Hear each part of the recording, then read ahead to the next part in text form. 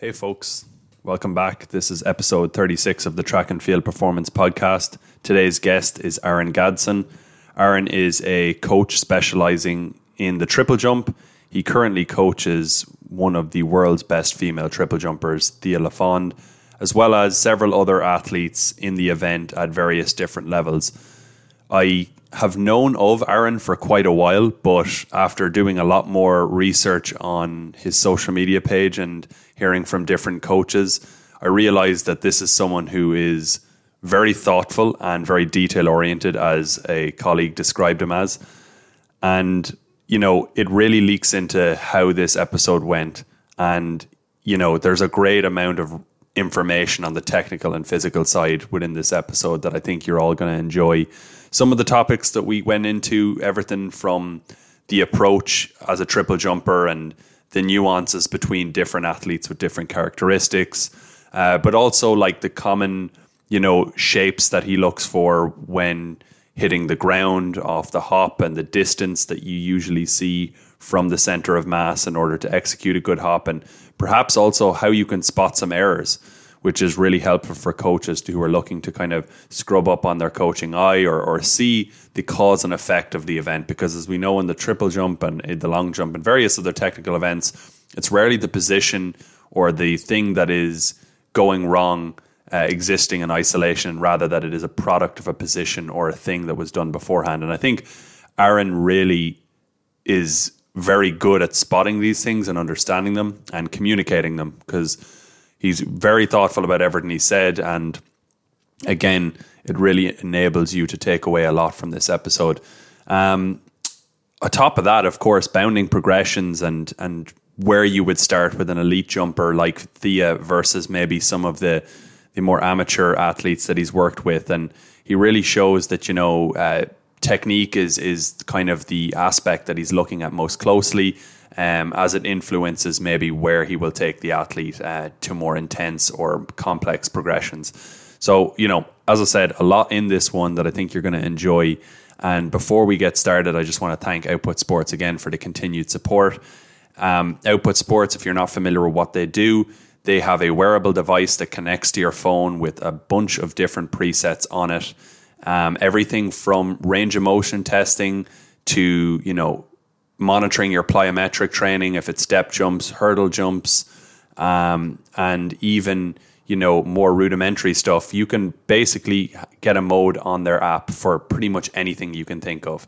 And that also extends into the lifting too. So if it's Olympic lifts or just more strength-based lifts, they have specific presets for all of those and the key metrics that go along with it that coaches are looking for. So if you'd like to try a demo or even purchase a device, you can use the promo code ColinBurke10 at the checkout for 10% off. Now, on to the episode with Aaron Gadson. Thanks again for the support, and I hope you enjoy it.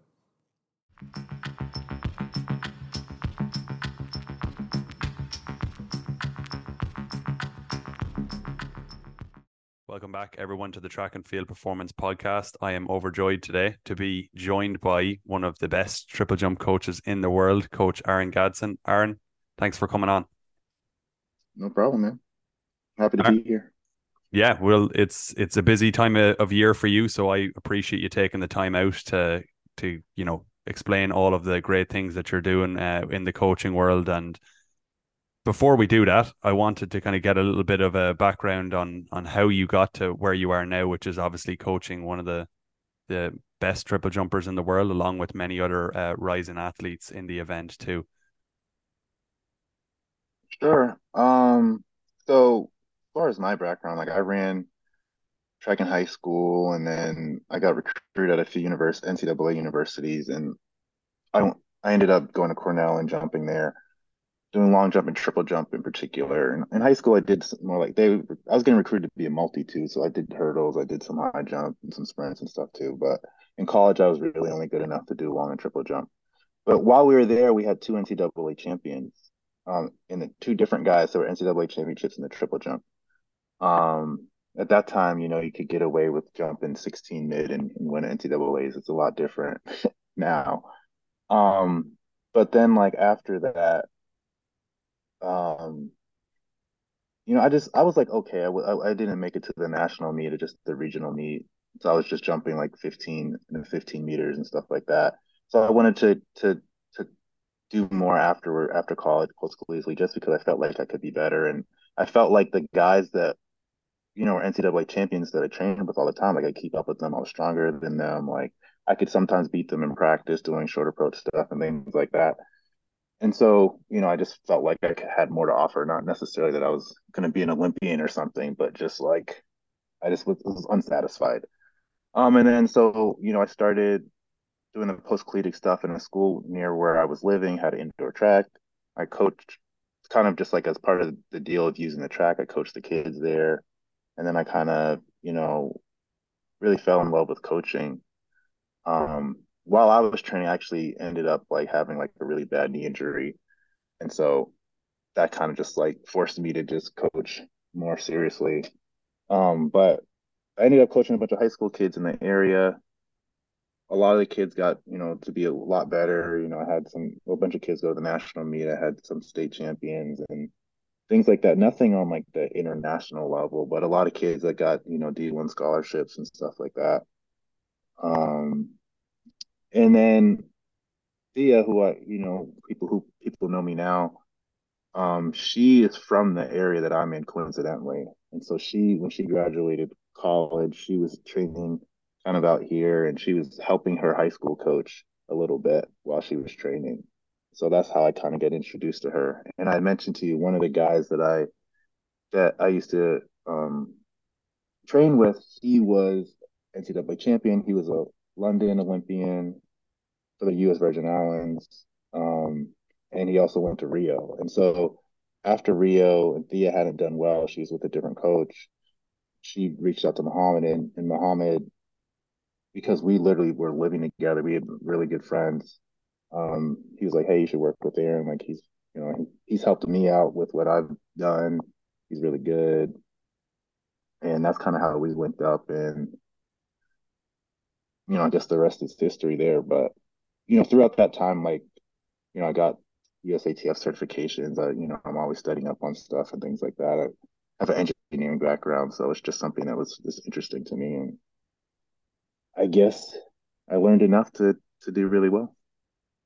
And you've got a quite a large social media following. Like you post very detailed things about the triple jump, and it shows how much passion and knowledge you've got for the event. And it's certainly been cool to see kind of like Tia's rise into the world rankings. And I'd love to know a little bit more about since you got her in just after the Rio Olympics, like what was her development like? Kind of some of the main hurdles that you had to overcome and things you had to work on to get her to this point. And of course, there are very small pieces, but what do you think were like kind of the low hanging fruit that you really tapped into to get her to obviously being like a very high 14-meter jumper?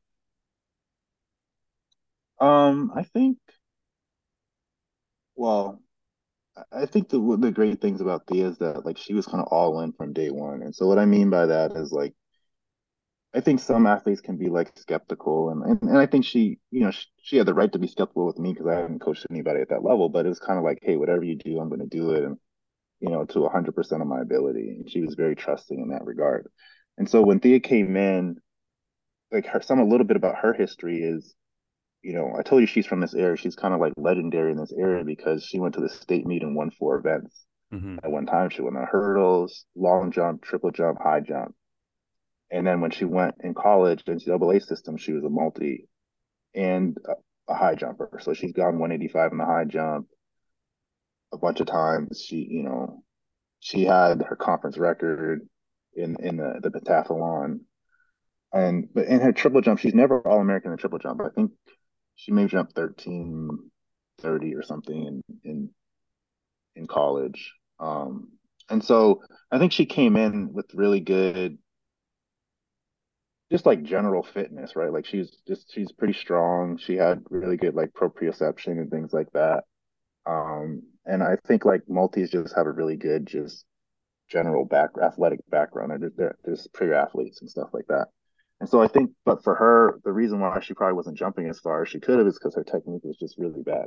She was really aggressive, but technically, I mean, if you go on my Instagram, you can kind of see where she used to be. Like she just was very like raggedy, just all like raw, just energy. And so I think some of the challenges with her really was just around getting her to focus that aggression and to be more technical and things like that. Certainly, she got faster, she got stronger, she got leaner. But I think a lot of it just really came down to, hey, you can't just like brute force triple jump. Like you have to do stuff the right way. Um, and I mean, we did that, because she was single arm. She wanted to double arm. Her previous coach thought that was girls can't double arm, and so I was like, hey, let's do double arm. And day one, we started double arm, and we figured it out. And she's now probably the furthest, I would say, woman jumper ever with the double arm. Would she be? As far as I know. Yeah. And so on your part in the beginning, was there any, like maybe not knowing that that's a common template for women to use, were you even like a little bit not skeptical, but concerned that this mightn't be a good strategy long term, or did you just feel as though it was going to work? No, I thought it was going to work. I'm not saying going to say I thought she was going to jump, what she's jumping now necessarily, but like I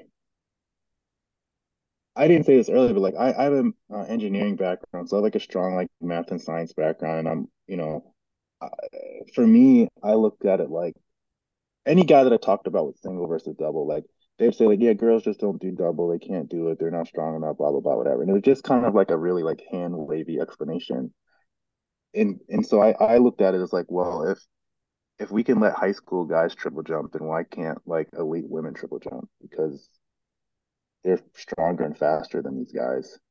So like those arguments just don't make any sense. And so I always felt like, to me, I always felt like double arm is just like a lot easier to do. Like it feels easier doing it. And like I'll have kids try it out. A lot of times I have like, high school kids, high school girls try it out and they just feel like it's easier. I mean, I think there is some um, research that support that, and I can talk a little bit more about that later if you want. But like I wasn't concerned about that. I think that the biggest, if there's a concern, the concern is more around can she pick it up technically, not will it be useful if Mm-hmm. she can do it. Mm-hmm. Sometimes what people will do with the double arm and triple jump is like they really set up for it, and if they Mm-hmm. set up, then they're going to lose a ton of speed. So if you're losing a ton of speed to do it, it's like you're kind of giving up. You're giving up too much to do it, and it's not going to be worth it at that point. So you still got to figure out how to maintain speed to do it properly. Yeah, and if you watch like the likes of Tia, or even just recently, of course, talk of triple jump, Jaden Hibbert, like he used it very effectively, and it looks like he's not even going to do anything with his arms in terms of it. Like, it's complete running coordination right till takeoff. So you can see that he's like very efficient with how he punches through. Um, Hmm. and I suppose that's kind of, yeah, probably one of the limitations that many people have is that they do see some deceleration um come before the board. And I suppose one thing that I would like to talk about, and I think would coincide with a lot of errors that are seen in the triple jump, is like kind of the run, I suppose, and how impulse or aggression within the early steps kind of help facilitate um, some of the takeoff mechanisms that you're looking for, that kind of subtle bounce in the run and how it would make the phases become more seamless. Is that part of like any of your coaching philosophy as it pertains to the triple jump model that you're after, or um, does it have a place? Yeah. So you're asking like, does the way that you set up the acceleration, like, Yep. is that an important part about how people take off and things like that? Yeah. Do you feel like it kind of, I guess, the vertical component to the run have an influence on what will later facilitate the phases? Um, Yes, yeah, it can. And so let me try to say it like this. I think that like a key component for sure of any jump is, well, maybe not any, but horizontal jump, you need to have a requisite amount of speed coming into the board. Like if you do this really bouncy run and you're not going anywhere, like that's not going to be useful, right? I think if all things being equal, if we have a bouncy run versus a high turnover run, like we're Mhm. going the same speed, bouncy runs I think can be better because for big time triple jump, you have to be able to like slow your hop down. If you let your limb frequency like bleed too much into your hop, you're gonna rush that hop, and that's gonna totally like constrain the distance that you jump. If you have a tiny hop, there's only so far you can go. And so if you watch like really good men triple jumpers, they're really turning over, and then they hop and it's like really slow and then active. I think a lot of times, like younger kids, you can just see them, they do this really quick hop and it's not going to work. And so if you have a bouncier run coming into it, it's going to be a lot easier to kind of slow that thing down. Like if you're really small and short, like, you're going to have high frequency and it's just going to be harder. But I don't necessarily think that you need to be bouncy coming into the end. I mean, I don't know. You think, look at somebody like um Tiana, I don't know what her last name is now, Bonarletta or Mhm. whatever. Like she runs 10-7. You run 10-7, you can jump 7 meters, no problem. She Mhm. she has a jump where she might have jumped over almost 25 feet. And so it's like you can do it the really high frequency way. It can work. Mhm. You can be like Spanovic and have more of a bouncy, like open run, and that can work too. Um, Do you think it matters for the characteristics of the jumper? Because we'll just even compare like Spanovic and Tiana, like those two probably would be, let's say, or well, it's an assumption, of course, but Spanovic looks like a power athlete, or she looks a bit bigger, she's taller. Um, that frequency run may not work for her because she wouldn't be able to channel maybe her key strength. But maybe I'm just saying that because that's how she always done it. Um, in terms of she never went with a very very high frequency approach. So how would we know? But do you think that like certain body types or let's say natural strengths do kind of dictate how you should perhaps carry out the approach, if that makes sense?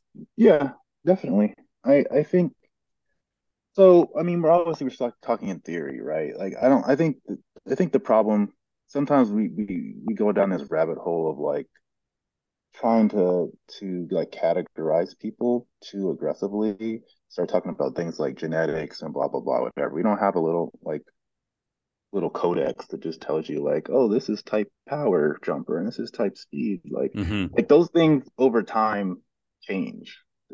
Like you can change people's like fiber types and you could change their elasticity and their stiffness and all that stuff. Like those things can change over time. And so like I don't want to like pigeonhole people into certain things. Certainly, I think that they're at opposite they can I want to say they're opposite sides of the spectrum, but they are very spiky on certain characteristics. Like Bartoletto might be the fastest person ever on the runway, right?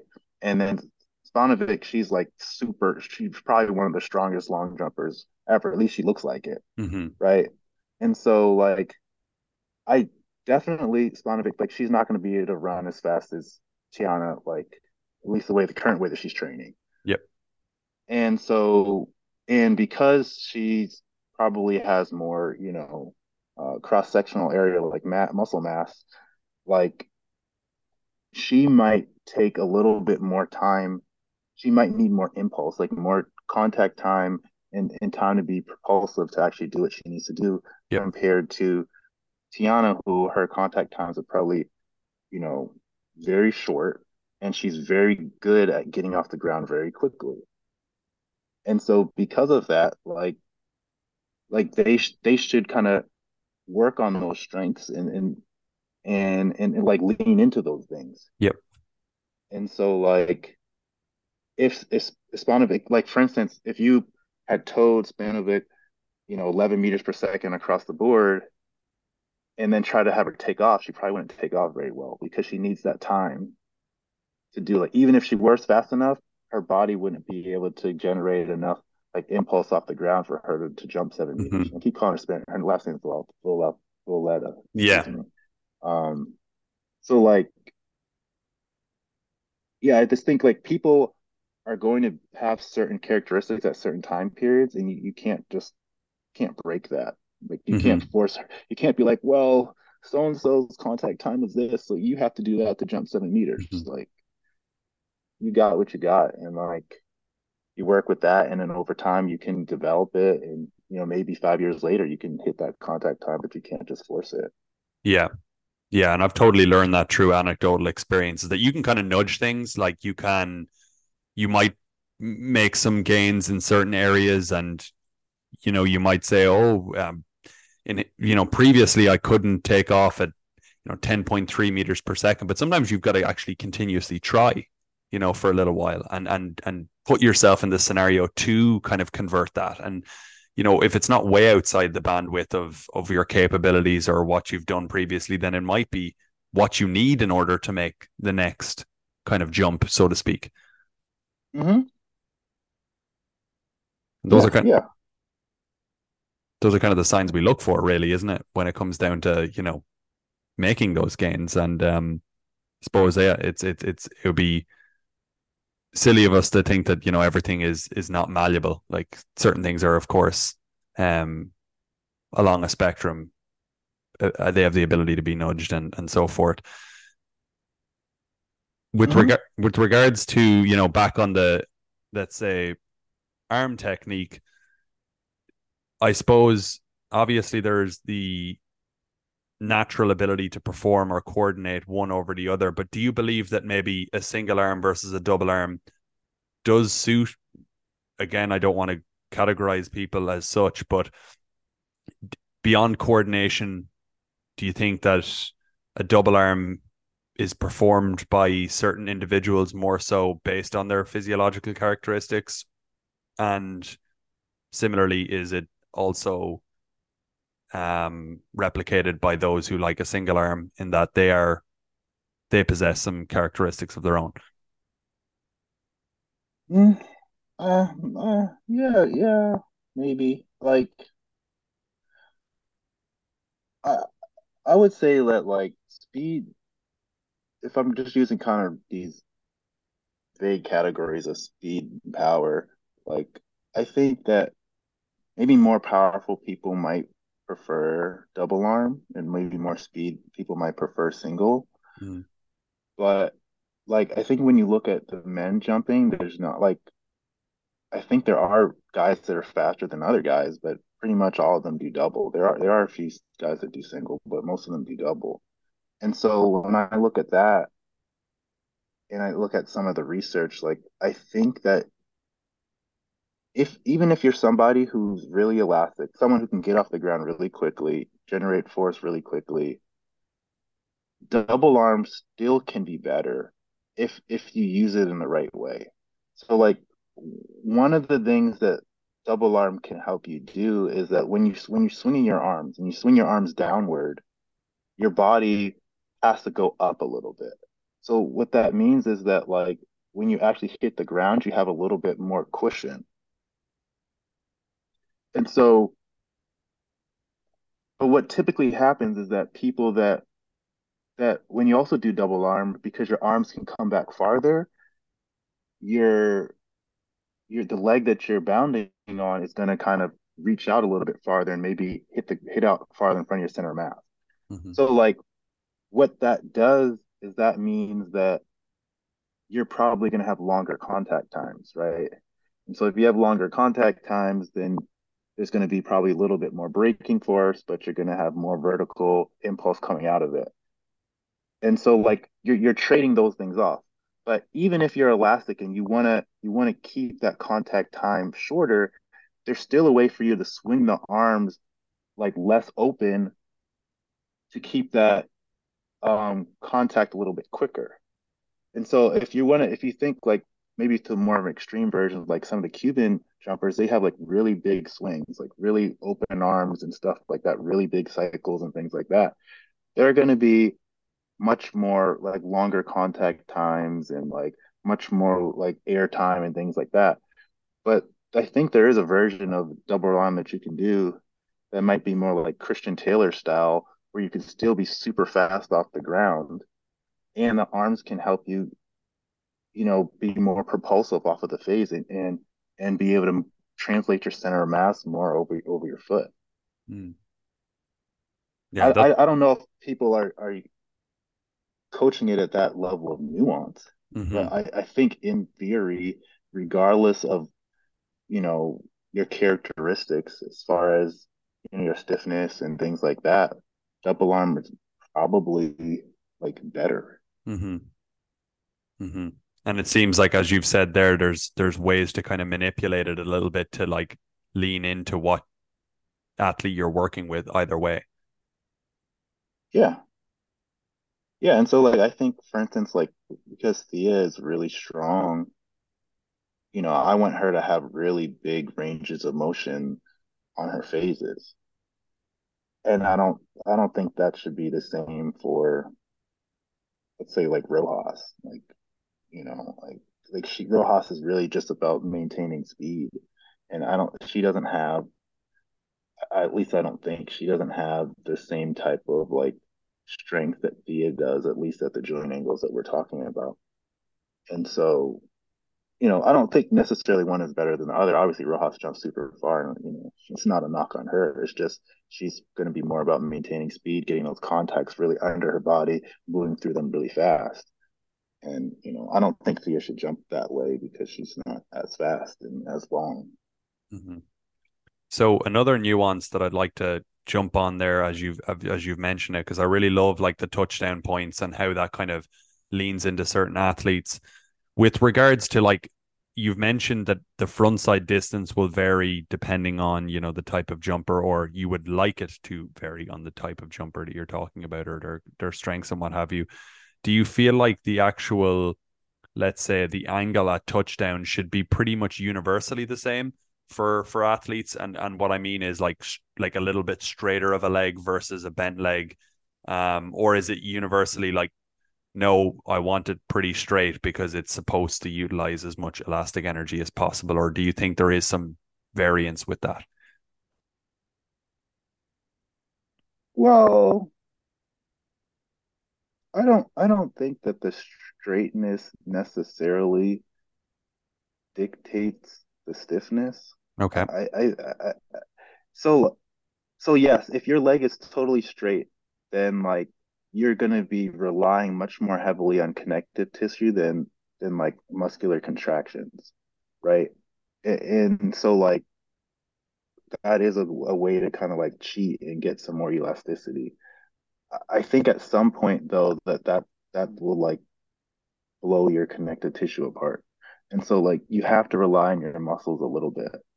And so but the farther out that you contact away from your body, the more that there's probably going to be some bend on the contact. And so you have to be able just so the braking force is going to be a lot harder and you're going to depend more on your muscles. And just from like a physics standpoint, the moment arm is longer. And so that means the torques are bigger. And so like, your connective tissue and your muscles have to work together to be able to kind of like handle all of those forces. And so I don't think that I basically think that the closer your body or the closer the contact is to your body, the more straight your leg is naturally going to be, and the less torque is necessary. So like you can kind of get away with doing that. I mean, I think if you hit the straight legged far out in front of your body, you're going to tear your ACL or something. Hmm. So like there has to be some compromise of that, I guess, stiffness, and you don't necessarily in some ways you have to, I guess technically you have to be more compliant the farther out you hit because the contact is longer. You can't be super fast off the ground if your body is not even past your body. If Hmm. if your center of mass is not past your foot, you can't take off yet. Yep. So you don't want to be as stiff if you hit farther out in front of your body. Hmm. Hmm. Yeah, I completely understand where you're coming from on that. And as regards to like kind of like I guess molding that technical model for the athlete, like does that kind of take place like where you want the athlete to become more comfortable contacting just based on who they are? And it might be very similar for all people when you're using very rudimentary bounding, but um does there any variance of that take place per athlete? Because I know you work with like quite a few different triple jumpers, so Hmm. maybe it's based on the level of them, but maybe it's also based on what you see in them regarding their strengths and whatnot. I think it's definitely based off of the athlete. I wouldn't necessarily say it's based off like level per se. Hmm. I mean, I think yeah, the farther you're jumping, the more I guess active that contact can be, like the bigger your cycle and swings and stuff can be. I've had some like high school boys be pretty aggressive and stuff. I wouldn't say that I definitely have never like, hey, you got to hit 20 centimeters in front of your center of mass, blah, blah, blah. Like I'm never like that prescriptive, but I think it's more like something that you can just see through their bounding.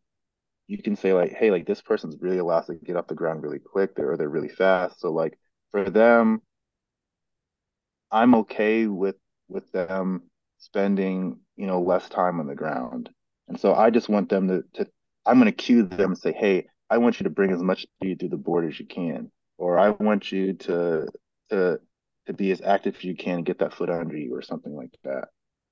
Um, and there's obviously a level of experimentation, right? You try that out and they see it like, "Wow, that was farther, that felt good," or whatever. And then, but other people, like yeah, literally on Tuesday with Thea, I said she was hitting some of them. She was going really big, but she was hitting too far out front. I was like, listen, like you gotta get that thing a little bit better under you. And she's like, I thought I was supposed to hit out in front of my body. I was like, you are, but you're like way out there. You don't, because at some point as I just talked about, the farther out your foot goes, the more torque is required. And essentially, what that torque is being calculated by, your body or, your Golgi tendons or muscle spindles. And they're like, hey, that's too much. And you're just going to collapse. Like that collapsing happens involuntarily. And so that if that collapse is happening, your body is like warning you, like you didn't hit that in the right spot. That's too much for you to handle. So if she's doing that, then you got to bring it back a little bit, and that's okay. So that would be kind of a an error that you would look for commonly is that like if there's a lot of bend happening at the touchdown point, that one of the possible reasons for it is because of, well, I guess how far in front it is.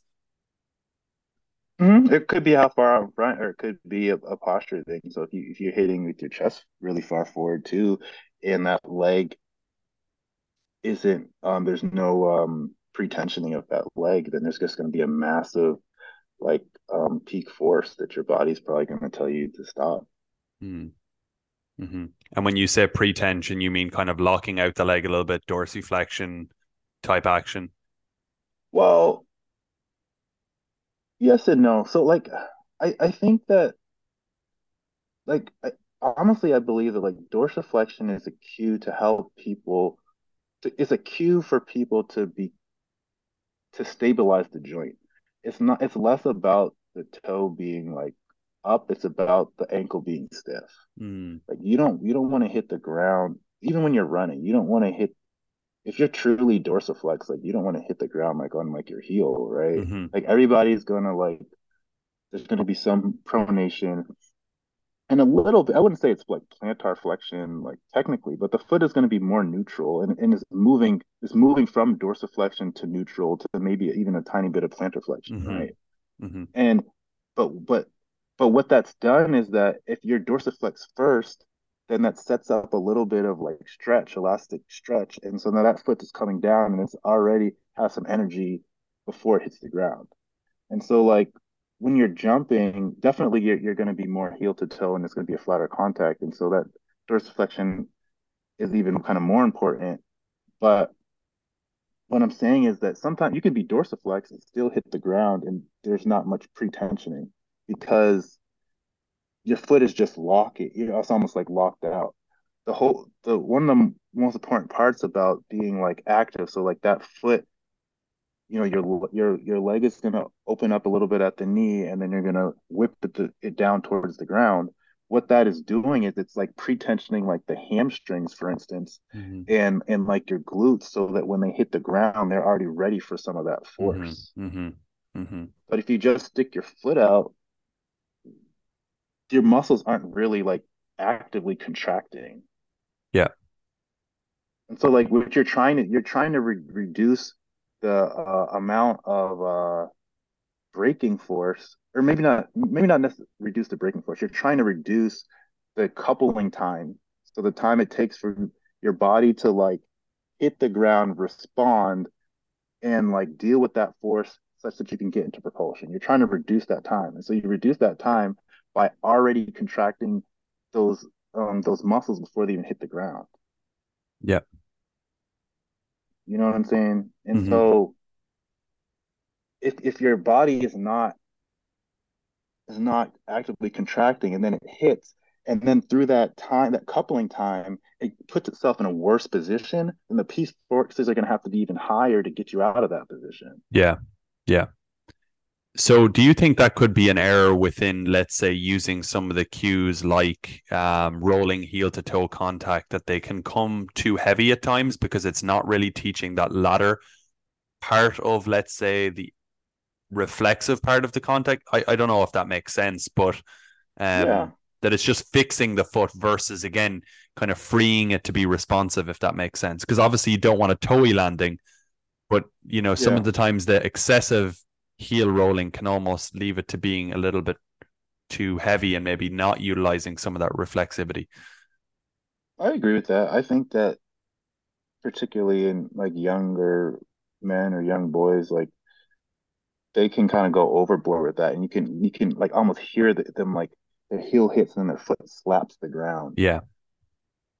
And like you definitely don't want to do that. There's going to be a ton of braking force, and so like I guess you know you put everything in super slow motion. Your heel is going to hit the ground first, Yes. but I think if you're watching it from real time, it doesn't necessarily look heel to toe. Mm-hmm. It's almost like a flatter contact. And so if you have a really like heely contact, that's a that means that the angle that your foot is hitting, there's going to be a lot of like braking force into your body. There's going to always be some of that because if your body hits the front of your center of mass, there's always going to be some of that. But the more that that foot is kind of rotated like this, you're going to put even more of that force into your body, and that's Mm-hmm. not really helping you do anything. Mm-hmm. Yeah, in more ways than one, Yeah. from a So I performance mean, standpoint and injury prevention. for sure. Yeah. And it's kind of almost, in my experience, like some of the contrast between, let's say, a European and a US philosophy is that sometimes the Europeans can be very, like, kind of like endorsing, let's say, a little bit more of that plantar flexion to kind of get a little bit stretcher in the Achilles, and then sometimes the classical, like, US philosophy, or let's say some of the like interpretations of like the heel to toe contact, can be almost altering too much of a heavy ground contact, if that makes sense. There's kind of Hmm. like two extremes there almost, but it probably exists somewhere in the middle. What you would quote unquote, and I'm really saying like this, like, with no real validity behind it, but like that it would be optimal, to have somewhere in the middle.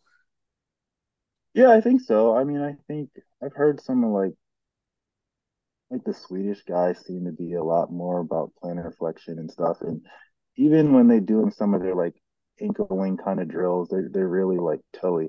And there definitely is a lot of benefit to building that Achilles, like in getting that elasticity, I think, especially for speed in particular. Mm-hmm. But like when you get beyond speed, especially like you you when you're running, like your peak forces might be like 5 times body weight or something, Mm-hmm. right? But then when you're jumping, it could be 10, 20, who knows what it is. It's been measured at least 15 to 20, right? And so it's like you can't put all that in your Achilles. Your Achilles is going to be done. Hmm. So like you have to have a flatter contact for you to help, you know, get your hamstrings and glutes engaged and your quad engaged as well. Like, and so you can't just be toey, but at the same time, you don't want to be braking so much that you're losing a bunch of speed. So yeah, it has to be some kind of happy medium there. Um, but also, like I said too, when you're sprinting, you might be on the ground for a tenth of a second or sometimes less than a tenth of a second, right? But when you're jumping, it's up to, it's more like, 0.15 or 0.12 to 0.18, depending on which phase you're talking about. And so it's like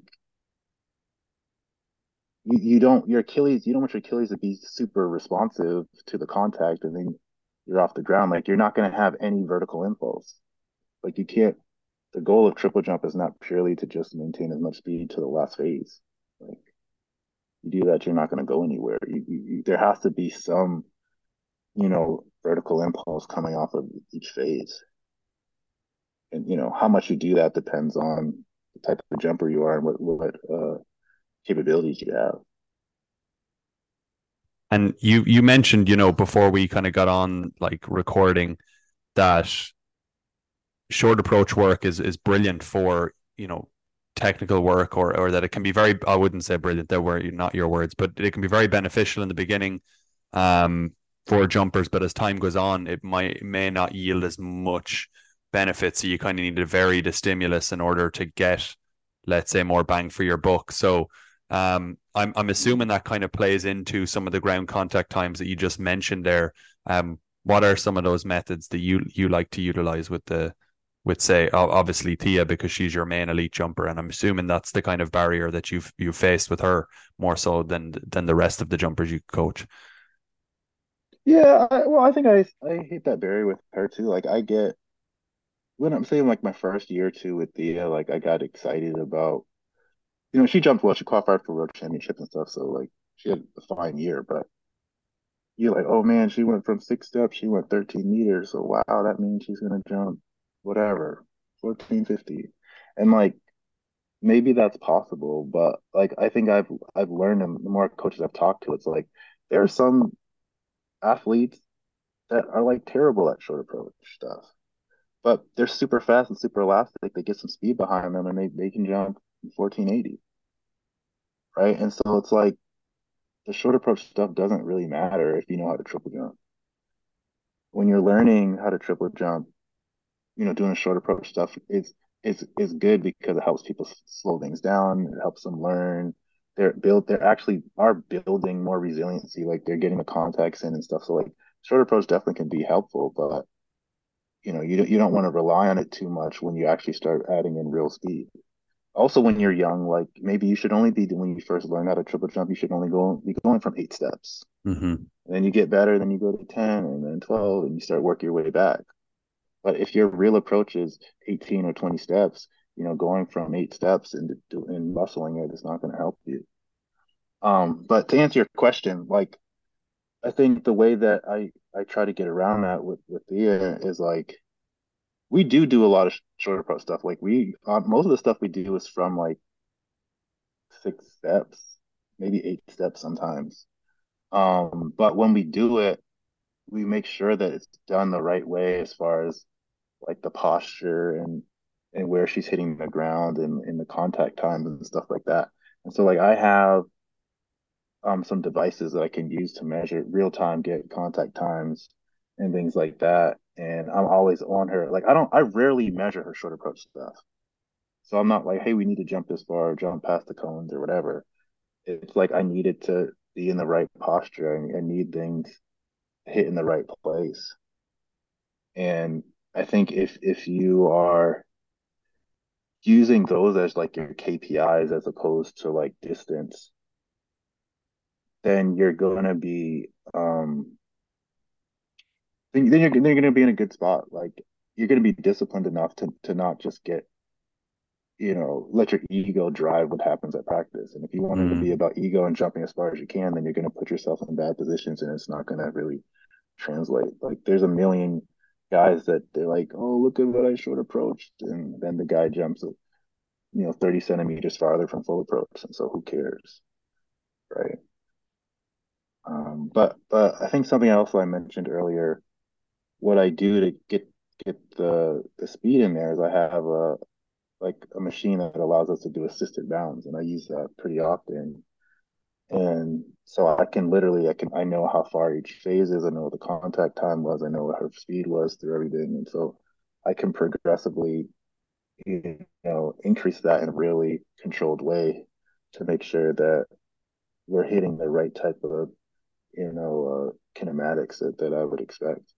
hmm. And you think that's a useful way to kind of bridge the gap between, like, because you say most of your short approach stuff is like 6 to 8 steps. Do you think that's like a good way without going full approach or 12 steps or anything like that to actually expose her to like the velocities and stuff like that that she's going to experience in a more full jump?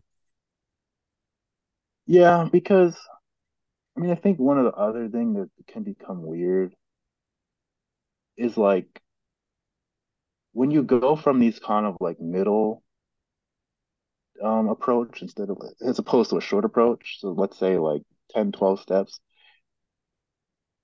A lot of athletes have trouble figuring out like how do I actually approach? So like should I push for the same amount of steps? And so it's like you're doing this thing where you're changing your approach rhythm Mm-hmm.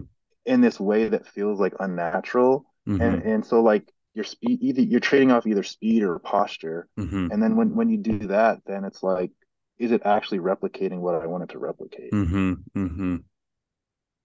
And so when I have the assistant thing, the assistant brings you to the speed that you need and you can keep the posture that you want.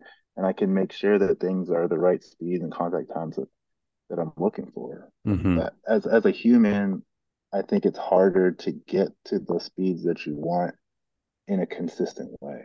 Yeah. No, I totally agree with that. And that is as my experience as a long jumper goes in probably the last two pieces of information you've given there are 100% true. Short approaches are really hard to do consistently well, and they're not the same as full approach. So you're kind of always guessing how much your acceleration should be similar. And then the other thing you said is that, yeah, you can show up to practice and really just throw the positions out the window, go for the ego boost, and knock a big one out there, but not really replicate it when it comes to the thing that is most important. So I think what I find myself now doing after kind of learning that lesson is just going for posture and all the rest of it. Yeah. Yeah. But I'll also add one extra piece in. Like, I don't want to like talk down the short approach stuff. Like, I think they can be useful. And I don't want people to get fixated on them and then forget about technique. Sometimes, even in a real competition, like you have to dial the technique down a little bit and be competitive, as far as at least how your mind is, right? And so it's like if you're at practice and like you're doing short approach stuff and there's a guy that jumps what you jump, like sometimes like you have to practice being competitive too. Mm-hmm. And so that means that you just do what you got to do and jump far as hell. That's an important skill to develop too. But if Mm-hmm. that's all that you're doing and you're forgetting about technique and you think because you jumped far here that that's going to translate, then like Mm-hmm. you might be in trouble. Mm-hmm. So in an ideal world, if I'm hearing you correctly, is that you train the skill of technique first so that when the arousal levels are heightened, you can add the competitive layer on there and Mhm. expect that the technique will be stable. Yeah, yeah, because like even in a competition, you definitely shouldn't be like, well, there's these 10 things you got to work on and figure like in a competition, it might be there's this one thing you really need to do. And then everything else should just be kind of, second nature. But if you try to fix five things, you're going to do none of them well and it's going to be bad. Mm-hmm.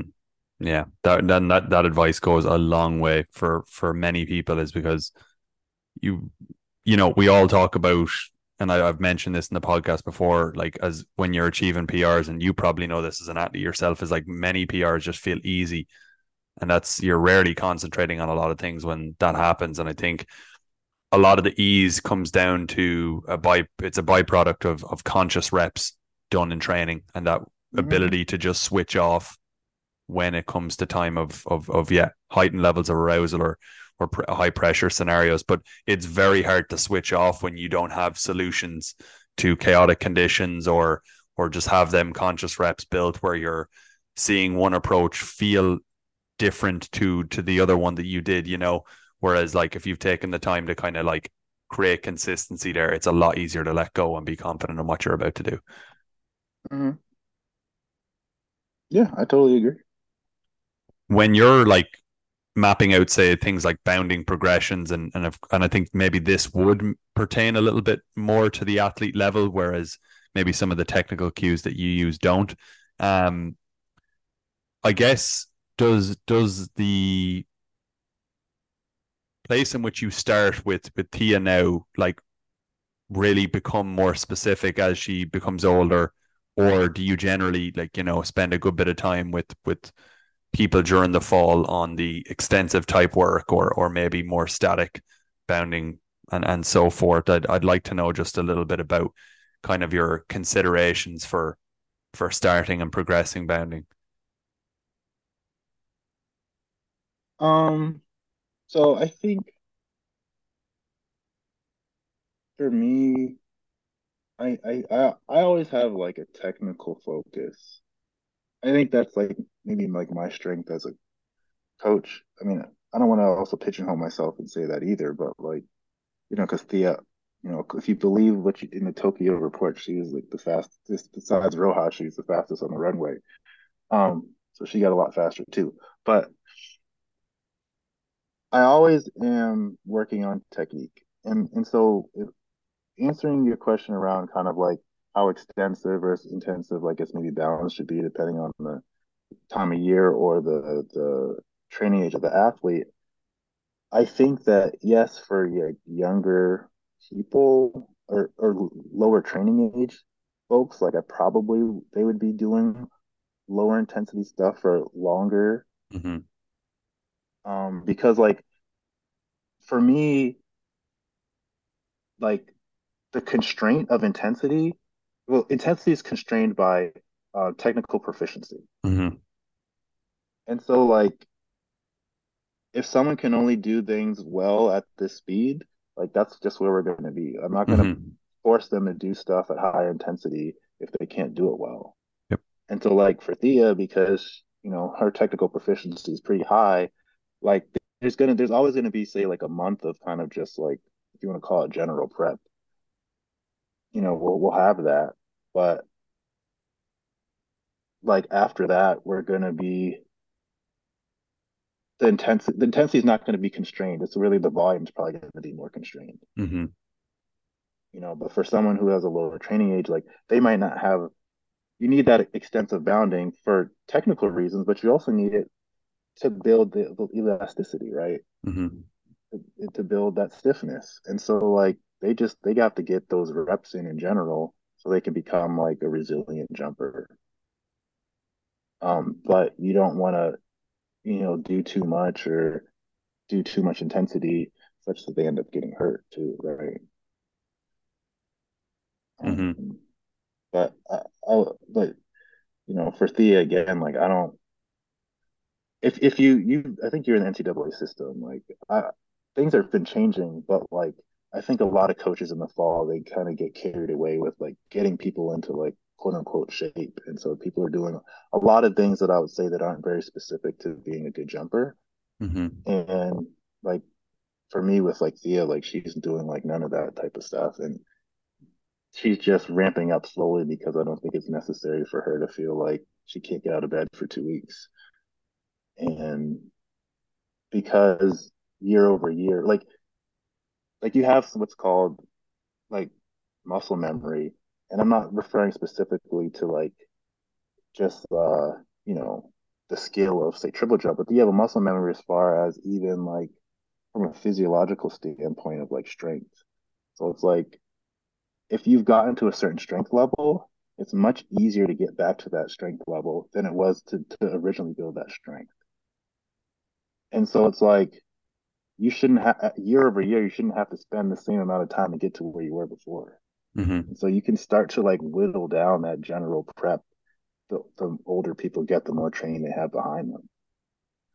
But we're throughout the year, we're always doing, some general strengths things as far as like circuits and doing that for more of like, recovery and like from a endocrine system like standpoint, like recovery and hormonal reasons and things like that. But you don't have to treat, an elite athlete like, a 14-year-old's first day of practice. Like everyone doesn't need to go through that anymore.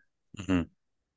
Yeah, and it's there's creating almost a detraining effect by doing so as well. Like it would almost be doing a disservice to her Mm-hmm. to some point because you're trying to, build on the previous season, not go backwards. And I Mm-hmm. suppose that does touch on a lot of the things that I thought you might say in the sense that, yeah, the technique is going to really dictate how you progress on with intensity and so forth. And it's then bringing me to another nuanced question that, of course, like will be based on who the athlete is, what the exercise they're performing, and so forth is. But I suppose recovery times between performing the likes of extensive and intensive plyometrics, is there like rules of thumb for that? Of course, the athlete themselves is going to dictate it too, because I've heard many stories of athletes who can perform plyometric type training irrespective of intensity, like multiple times a week, but some people can only do it once, maybe even twice. Um, do you think that there are general rules of thumb that you found to be kind of safe zones for most people? Um, I think about it maybe slightly differently. Like I I believe that like triple jump as well as other, field events in particular are a skill. I guess track and field, I think it's a skill to even sprinting. And so I don't know why I use this example, but like I think of like if you were trying to learn how to play the piano, like and obviously there's a different physical requirement for piano than track and field, but it's like you wouldn't just play piano like for 2 hours a day, or for 2 hours like twice a week, right? You'd probably play piano like a little bit every day. It's like shorter sessions. And so it's like for for Thea and for a lot of my athletes, I might have them do bounds every time we're on the track, which could be, 4 times a week. But it might just be a little bit. And so I usually have like two kind of like jump days, but even on my sprint days, I'm doing like jump specific plyometrics. But it might be a little bit. And so like even I told you about like that assisted stuff. Every time we're on the tracks, like 4 times a week, we're doing assisted bounds. The volume is like pretty low. Intensity is high, but it's like we'll do 4 to 6 by 20 meters of assisted bounds 4 times a week. But on jump days, we're also going to do a bunch of jump stuff. But we'll do that stuff first, and then we'll do sprint stuff Mm-hmm.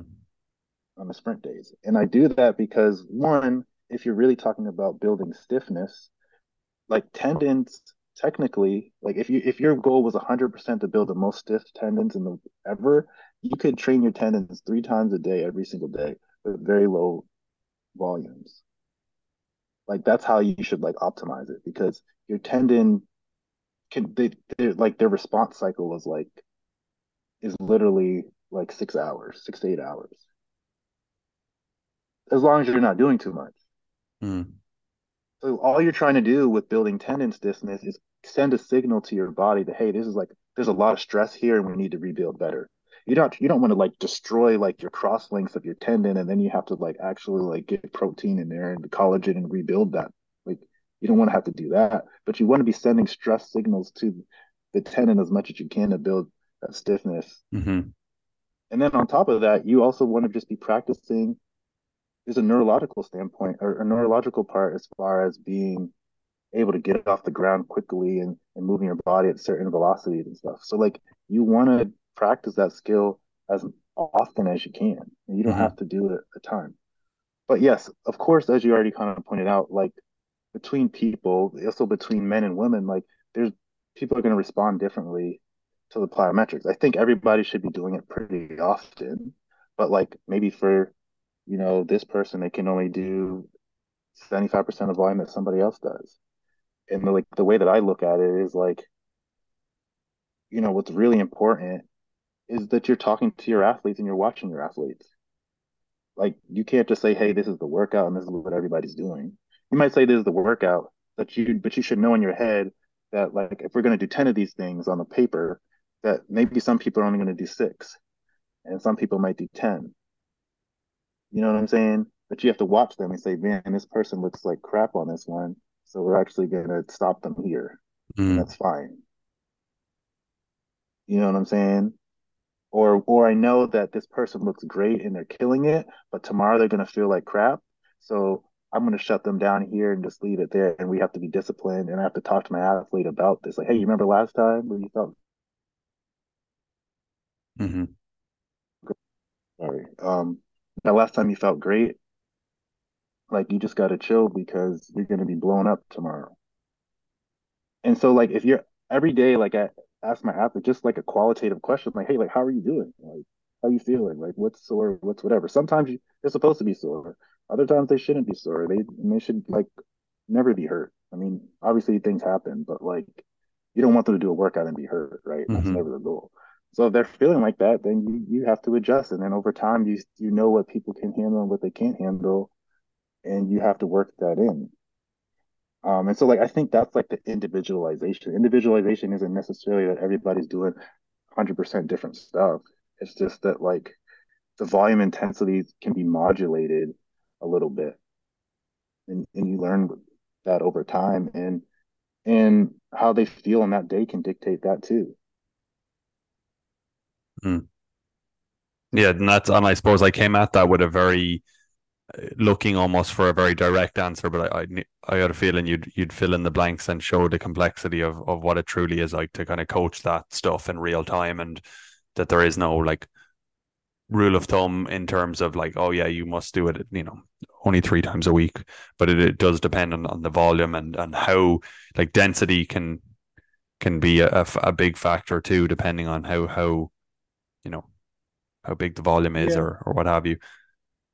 I think just to pile on a little bit more, like I think like as you get better, like when you become elite, I think the difference between like elite people and like younger training ages is just like you are from a neurological standpoint, like your central nervous system, those elite people are taxing that a lot more than, the average, school kid or whatever. And so because of that, you have to be much more careful about how much volume you want to do it for the high intensity stuff. And I think that's even more true with males than females because like, they because of the different hormonal differences and things like that, like if a man and woman have the exact same like physical, you know, anthropometry and like, you know, lean muscle mass and everything, like the guy still is going to be able to perform better, right? Because they're able to like fully like utilize their muscle fibers more than a woman can, like in general, right? So if you take a woman and a man, woman with the same amount, the same lean muscle mass and everything, they do the same stuff. You probably know a lot of like little guys that can just jump 750 and like women jumping that is like really difficult, right? And so like because of that, those men's CNS is going to be like not able to handle as much volume as a typical woman, even at the elite level. And so like that's something you just have to kind of be aware of. And I think you learn that if you're actually like talking to your athletes and like, actually like looking at how they how they're performing. So like I don't, people do like really complicated stuff like take a saliva test or do like these tap tests for reaction time or even do like vertical jumps every day measure. Like I think those things can be useful and they can work, but like sometimes if you're on the go, you don't always have that stuff, or sometimes it costs money and people don't want to do that or whatever. But like you just ask people how they're feeling and you watch them, you can kind of figure that stuff out. Especially with a trained eye, and as you've said, like this is something you learn over time. Rewinding to the assisted jumps and so forth, let's assume that someone didn't have like the machine that you have and that gives you large amount of kinematic data. Would you kind of opt for maybe variations like a speed bound or something to kind of elicit somewhat of the same response, or a downhill type variation, or are those kind of not in line with the same thing that the I guess what you're using at the moment would currently provide? Um, so I would say like I actually like hate speed bounds. I'll talk a little bit about why I hate them, but like I mean I think the easiest the $50 version is you can just buy like medical tubing and like create like a bungee kind of system and you know you can get good enough with hey you stretch it a certain amount and run at a certain speed you can kind of get what you want and you can figure that out and so that's actually kind of what I use if I'm on traveling. I'm considering bringing my thing but it weighs like talking kilograms it weighs like 25 kilograms and it's a pain in the butt and you needs power and all that stuff Mm-hmm. so it's not as convenient to carry that thing around but yeah, you can use a bungee. I think downhill stuff is good. It can be good. Usually the difficulty is that a lot of people, like I guess in an ideal world, which also costs a bunch of money, and some of these tracks have these little like downhill incline track things. Like that could be really useful and cool. But those are pretty rare, I think. Mm-hmm. Obviously, hills exist in nature. Like you can try to do that, but usually you don't have something that's like a pretty low grade that's really flat and consistent. Like that's hard to find often. Mm-hmm. So that's kind of like the challenge. You don't want to be hitting, you know, uneven surfaces when you're trying to bound downhill. Like that could be a disaster. Um, the reason why I would maybe stay away from, well, let me, speed bounds are not terrible things to do. I don't like speed bounds because what the heck is a speed bound? I guess like maybe in our heads we know what a speed bound is supposed to be, but like if you look at it, if from a kinematic standpoint, what's the difference between a run, a bound, and a speed bound? How do you define that? And so because that definition is like very like vague, like I don't even understand what we're actually optimizing in a speed bound. What should I cue somebody on a speed bound? You know, get off the grass quick as you can, and it turns into a sprint, right? And so it's like I just don't know actually what I'm doing. And so like maybe if you're purely a sprinter and you're trying to add a little bit more force into the ground than a sprint, then okay, fine, do that. But if you're a jumper, then like, why are we doing that? What are we doing?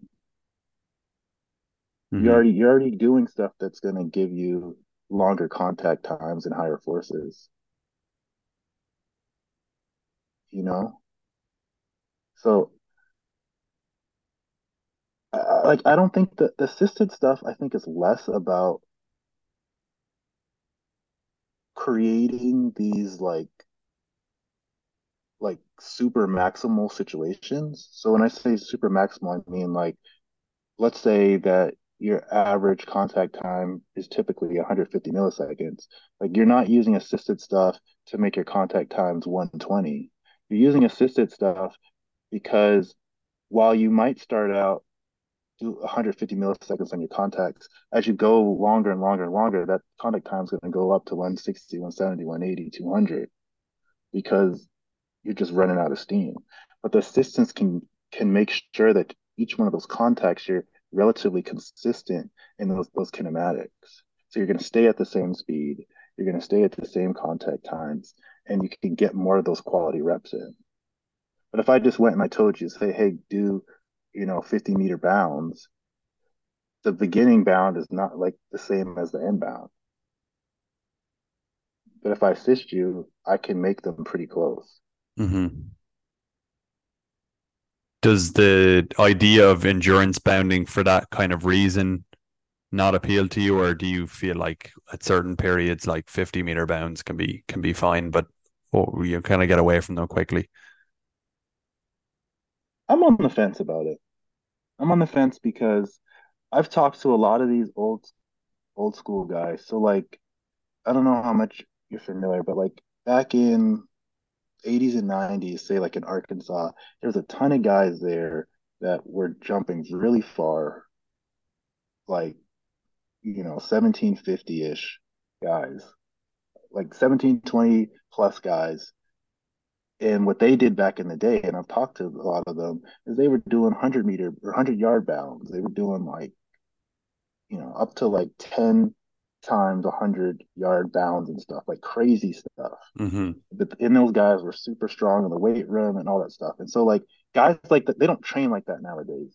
I don't know if that's good or bad or whatever, but like those guys from like a power perspective look like they could put their foot through the ground. And like quite literally, Brian Wellman did put his foot through the ground at the World Championships in I think it was in Toronto a while ago, and they had to like fix up the runway and do the competition again. Like those guys were super duper strong. So like I think there is something to that, but I think that it takes a while to build that up.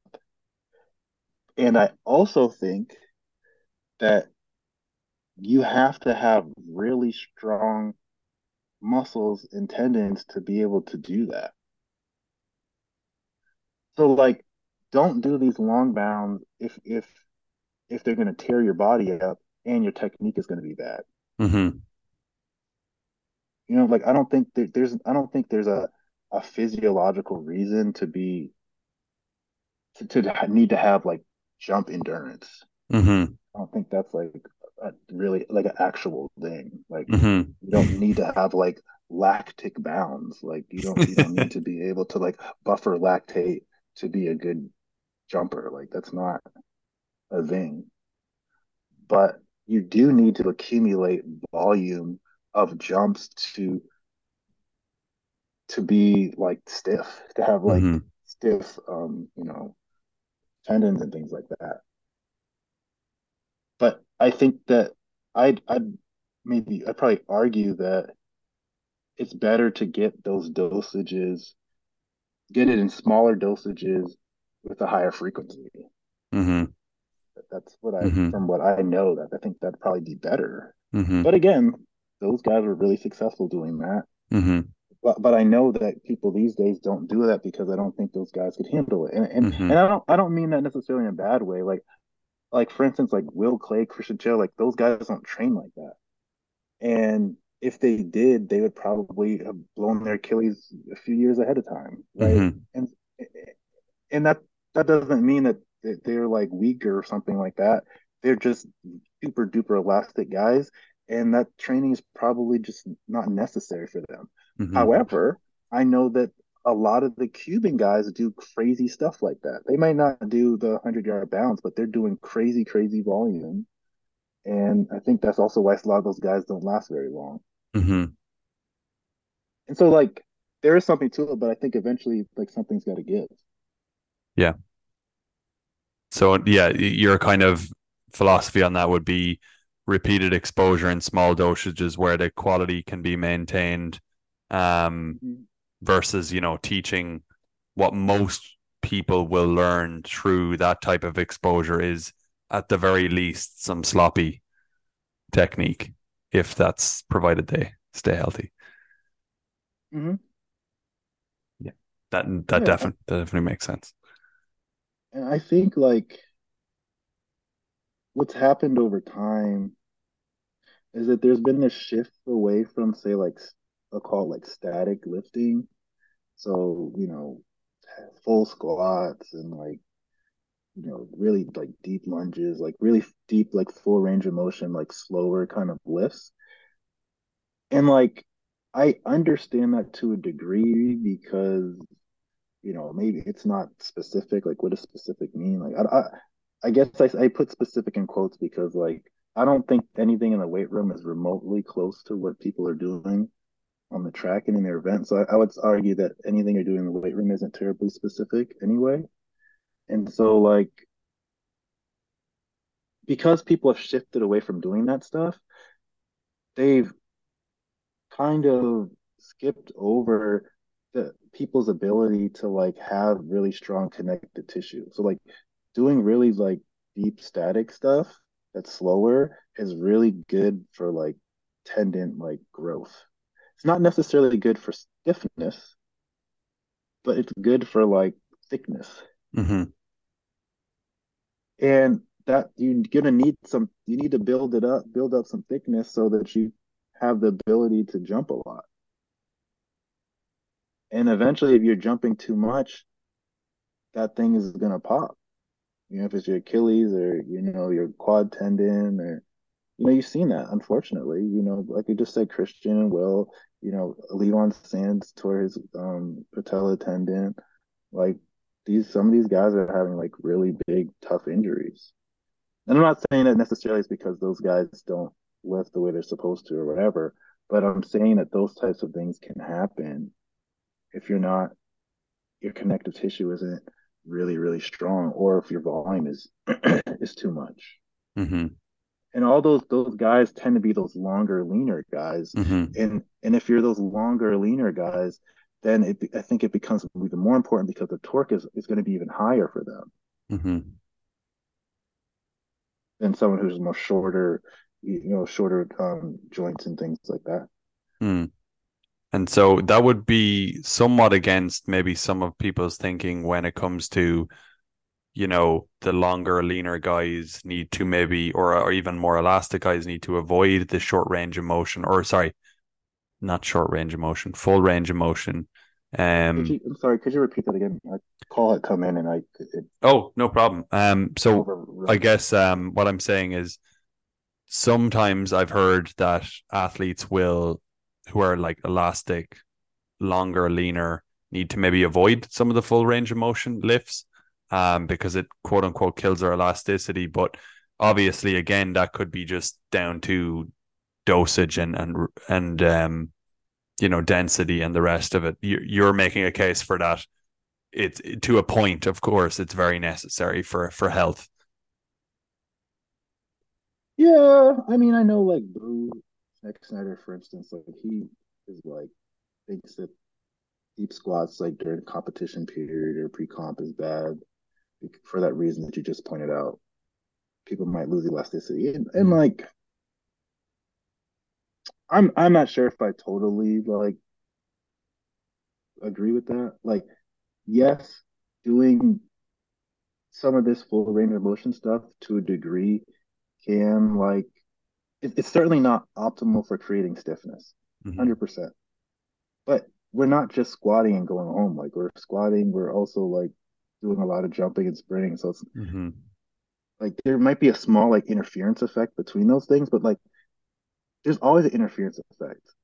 So like I'll give a slightly different example, but it's like think of if you're a 100-meter sprinter, right? You want to have a good start, but you also want to have high top end speed, right? So the stuff that you do to be a really good starter, sometimes there's some interference with the things that you need to do to have good max speed. And so like being an elite athlete's about balancing stuff out. So if if you have to give up like tendon resiliency to be a little bit more stiff and like elastic, like I don't know if that's always the right trade-off because maybe you don't make it Hmm. to the season. Yeah,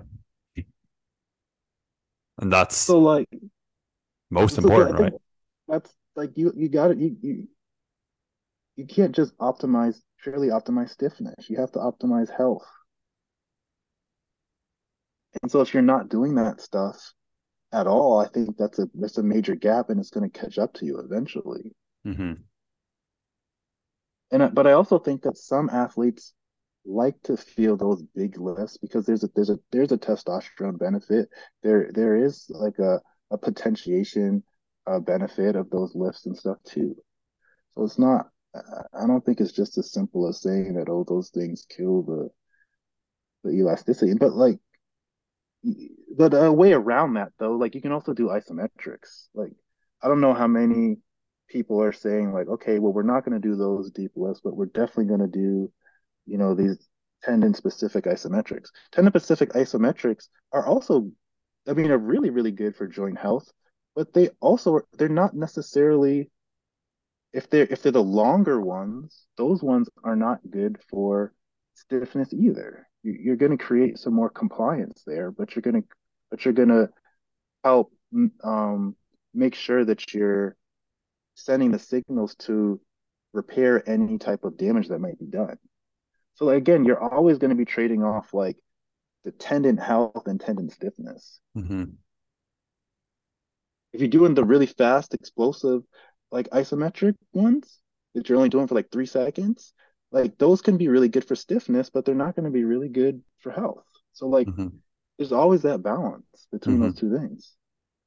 Yeah, and anecdotally, again, I think I mentioned this example on the podcast. Although I wouldn't declare myself an overly stiff athlete, but I found huge benefit from a potentiation standpoint of using deep squat up as close as 2 days before a competition in very low dosages, and felt Yeah. more elastic on the day of competition. Don't know how it even works, but I just know that the effect was so profound that it's just not how I show up on an average day. It just was so different to how I would usually be at a track, and that obviously takes some getting used to. But like, that would be, conventionally speaking, like just a really bad prescription in some situations.